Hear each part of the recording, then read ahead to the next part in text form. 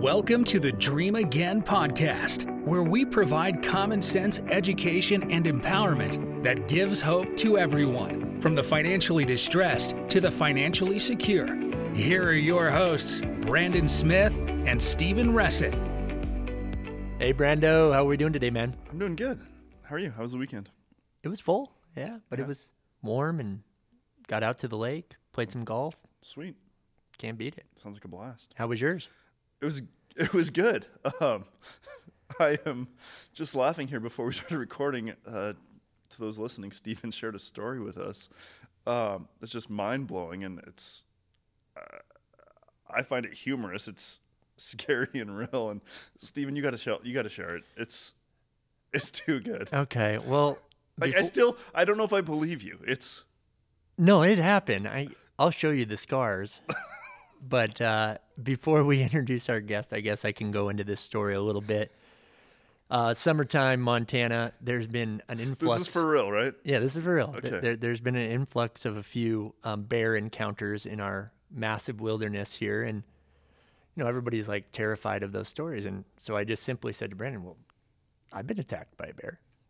And that is the story that he's thinking is not real, but it is real. And you want me to go? Yeah, you want me to tell? Yeah, go there. You got to share it. Okay, so our guest will hopefully appreciate this as well. We'll introduce him in a second.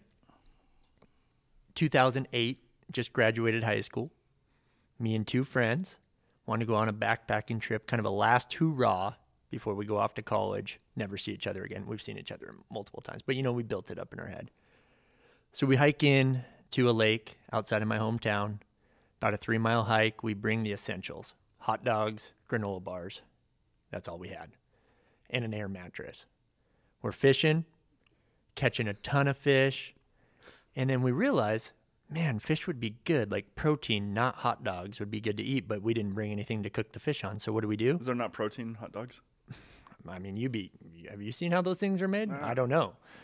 Not good. But we were also 18-year-old boys, so we wolfed those down in like 5 minutes. So we start trying to cook the fish over a fire, like open spit style, right?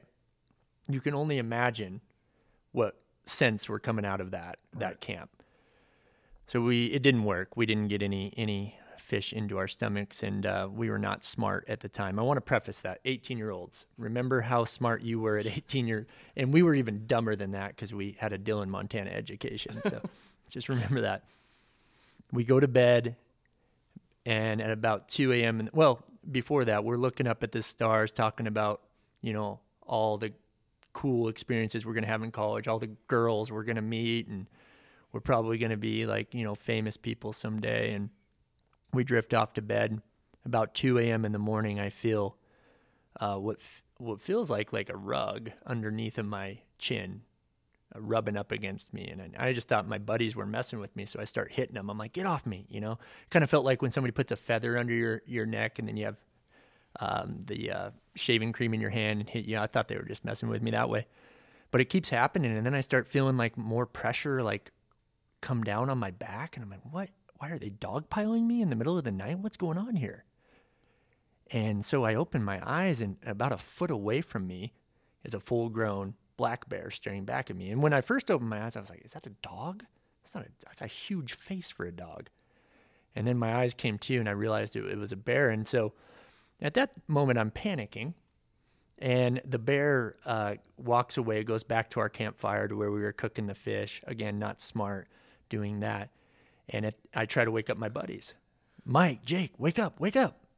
And they're not moving. They're out. And the bear comes back, and he takes his claw and goes down my back and just rips open my sleeping bag, and I start feeling the blood rush down my sleeping bag. Bear kind of gets bored, goes off again. I still haven't talked or moved. I'm basically paralyzed in fear. Bear comes back again, and finally I get my buddy Mike awake, and I go, Mike, you got to do something. He's like, hey, I know what we'll do. We'll wake up our friend Jake, smartest guy we know, valedictorian, mountain man. And we wake him up, and he looks directly at the bear, and he's speechless and has nothing for us. And the bear comes back and bites down on my arm. To this day, in Dillon, I'm called bear bait, or bear's arm, whatever. They call me multiple things. But the bear bites down on my arm, and I feel my whole arm go numb. And I said, boys, you got to do something. So we were eating a bag of Doritos. I forgot that part. We brought a bag of Doritos. Well, you said the essentials, so I assumed you had Doritos. Yeah, bag of Doritos. Cool Ranch, nacho cheese. I want to say it was the original. Okay. Yeah, I think we were still original back then. My buddy Mike took the bag of Doritos, threw the bag of Doritos at the bear's face. The bear got startled. They teach that in like hunter safety. When you encounter a bear, throw the Doritos at the bear's face. And it worked. But yeah, we made a run for it back to the campfire, and the bear just stood there and stared at us for the next half hour while I was bleeding out. The boys were like, "Hey, we can make it through the night," and I said, "Absolutely not. I am getting a little woozy. We need to get out of here." And so we hiked down that trail in the middle of the night back to our truck, and the bear followed us all the way down the trail as we left. So anyways, as you are out camping, know that you should probably take care of your food, bring the proper supplies, and also don't let your 18-year-olds go out unsupervised into the wilderness. Take a couple bags of Doritos. Keep those handy because you never know when you'll see a bear. So that's crazy. Yeah, lots of bear attacks. I got some scars, and like I said, to this day, Bear Bait is my name when I go home. That's awesome. Sweet. Yeah, so that was awesome. Well, thanks for sharing that, Bear Bait. Amazing. Super excited here. As you referenced a couple minutes ago, we have a guest, a special guest. I think every guest we have we call special. We need to find some sort of scoring system to rank them, rate them. But I'd say today I'd say an 8, solid 8. Solid 8 out of... we don't know. Okay. We'll make him guess. He's an 8. But yeah, he's a numbers guy.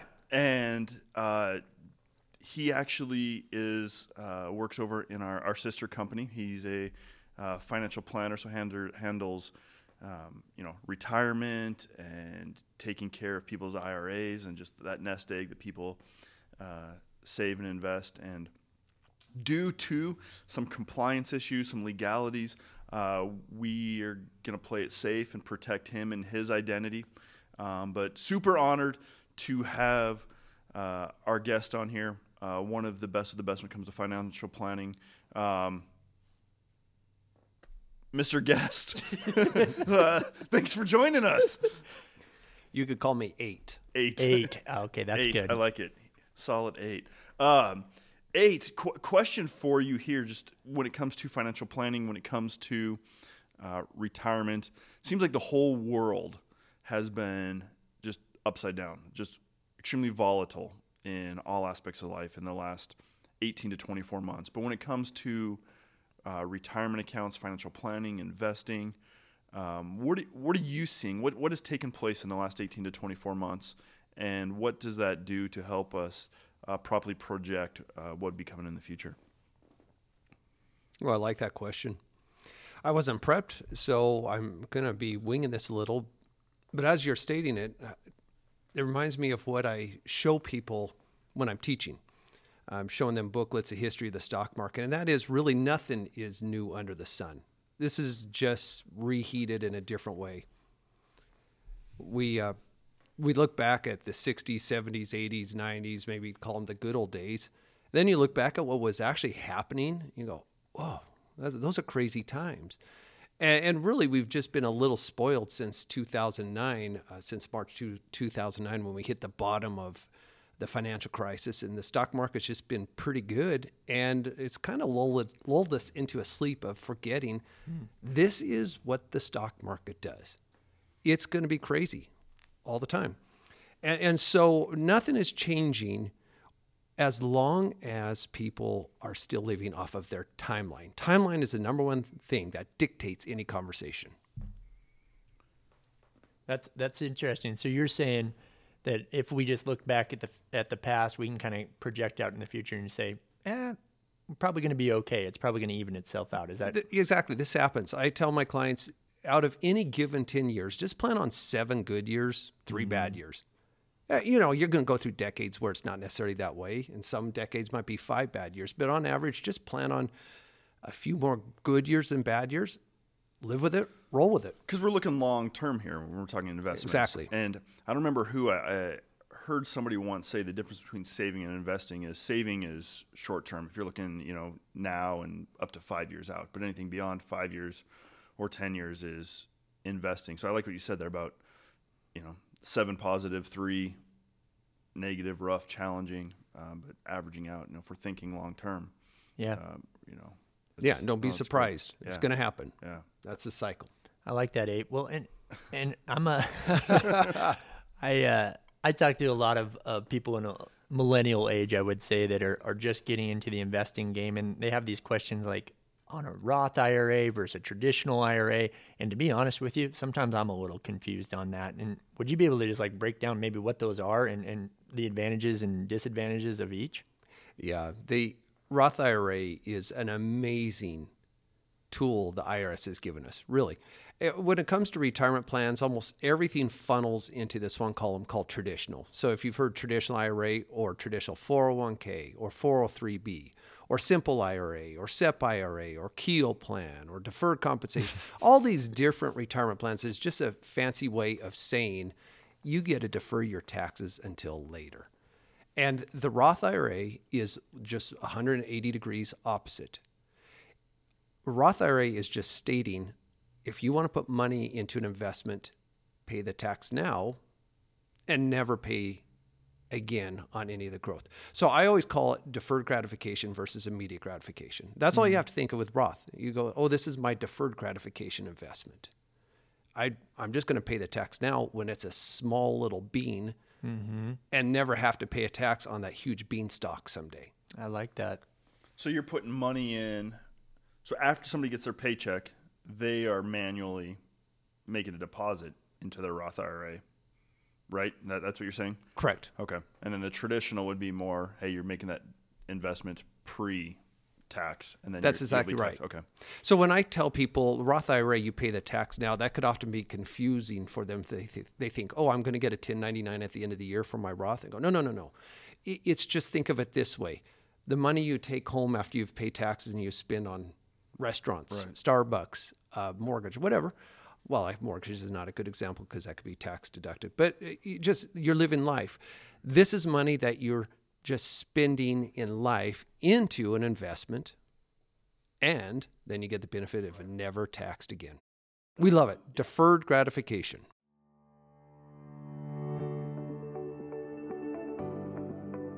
Thank you for listening today. This is Buff Reynolds, producer of the Dream Again podcast. I hope you're enjoying today's conversation with Stephen, Brandon, and our elusive guest, number 8. Did you know the number 8 is generally considered a sign that abundance will be heading your way soon? That said, if you would like more information, or if you're ready to take the next steps in your financial plan, please be sure to visit glidewell.pro/blog. And now, back to the show. That makes a lot of sense. Stephen, did he clear that up for you? Yeah, actually, that's really good because if I'm investing over 30, 40 years, I don't want that to then be taxed at the end. Well, I mean, it can. It's an option, but that would be a lot more of a tax than if I just do it up front. You look at hypotheticals of stock-based investment over 30, 40 years, and you show a $10,000 investment turning into $200,000. So here's what I'll ask. Would you rather pay taxes on that $10,000 you invested or taxes on the $200,000 it turned into? And even if people say, well, I might be in a lower tax bracket someday, I go, oh, okay, fine. Would you still rather pay 50% right now on $10,000 or 30% on $200,000 someday? Yeah. Which one would you rather have? Yeah. So, I mean, it's just all about deferred gratification. That makes Wonderful sense. Tool.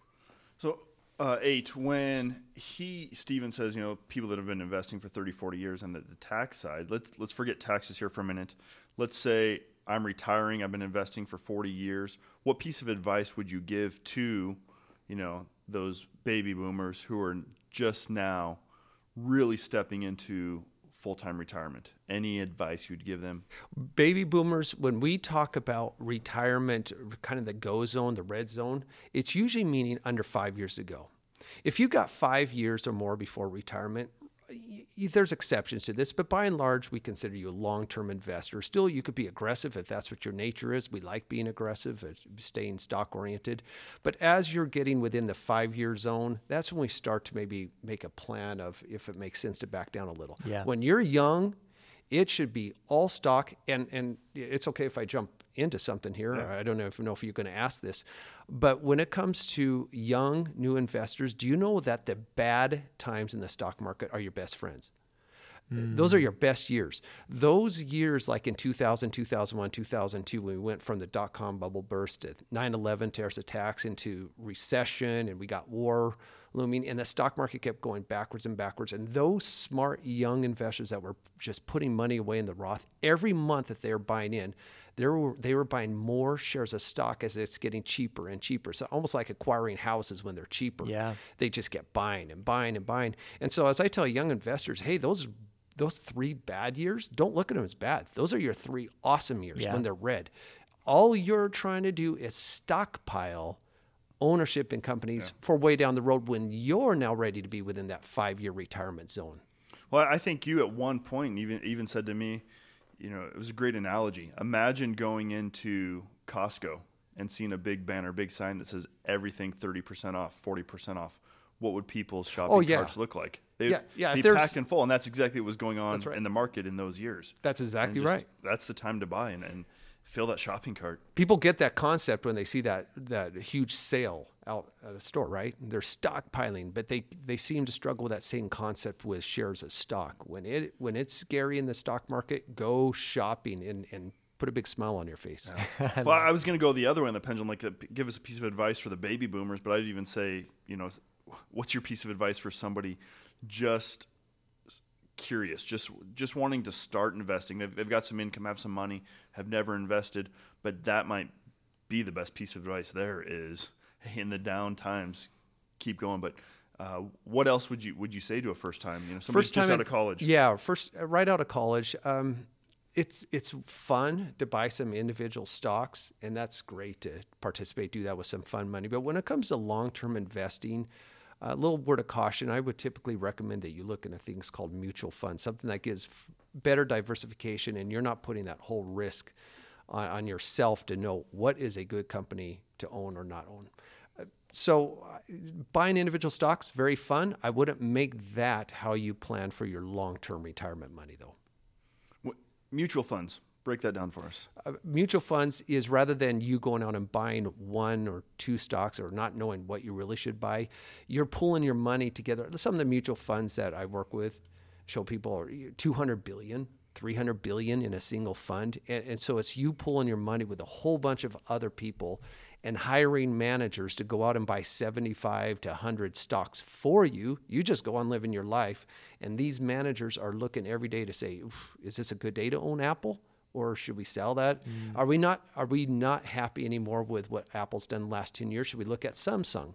Or I'm making up examples, but the point being, the mutual fund managers are taking that responsibility off you, and they have knowledge that we'll just never have at our level. Yeah, I like that. So a lot of millennials might not think that mutual funds are kind of the sexy way to go, and they're really into like crypto. Can you explain maybe some analysis on crypto and what you're seeing with that and what your thoughts are on that? Because that's been a buzzword for a lot of young millennials lately. Crypto, there's a tough one right there. Cryptocurrency, what do I advise there? It is the number one thing I'll say about crypto is don't put money into it that you aren't willing to lose, right? It's a good contrarian way of just diversifying further. And so I don't have an issue with, but any sort of contrarian position that you see people do when it comes to protecting against their other more conventional investments like stocks or things like that. When it comes to gold or silver or precious metals or commodities or cryptocurrencies, things like that, we really don't like to see more than 5 to 10% of people's positions going that way. It's kind of like buying an insurance policy. Would you buy an insurance policy on your home, even if the bank didn't require it? Would you? Yeah. Yeah, I would too, just because the risk. And so when you're buying a contrarian position, it's kind of like buying an insurance policy against your portfolio of if things really go awry, this is probably an area that might Sure. potentially thrive. Does that make sense? Sure. And you two right there, just listening to that question being answered on crypto, heard this reoccurring theme. And whether it's insurance or investments, it's don't buy something that you don't fully understand and know. Yeah. I think that's one of the big things with crypto is nobody really fully understands it at a street level. There's just a lot of conversation. Yes. I'm investing in Dogecoin, all these things but do you really understand what it is and why? And just educate yourself on whatever investment vehicle you want to use. So that was really great. To our listeners, if you want more information, if you want to schedule an appointment, if you want to talk to somebody about some of these investment vehicles, check us out, glidewell.pro. Always happy to answer your questions. And to our guests, thank you for just joining us and having just really breaking down and making investments simple. Just giving us some great education terminology. And it just actually, there's a little bit inside of me that wants to go back and just see what the market's doing. And if it's a downtime, buy more. For sure. So let's go shopping. Awesome. Well, it's an honor to be here just to hear that bear story in person. And hopefully, if I'm invited back, I'll be nicknamed 9 next time. Or maybe even 8.5. Yeah, 8.5 would be a little better. But no, that was really great stuff. Thank you so much for being here today. Yeah, awesome. You're welcome. Appreciate it, 8. Bear bait. We'll see you next week. If you have found value in today's podcast, we would love for you to rate the show and leave a review. You can check out more resources that Brandon, Steven, and the Glidewell team have by visiting www.glidewell.pro/blog. Make sure to subscribe to the podcast so that you don't miss what we have for you next week as we continue to motivate, encourage, and challenge you to dream again.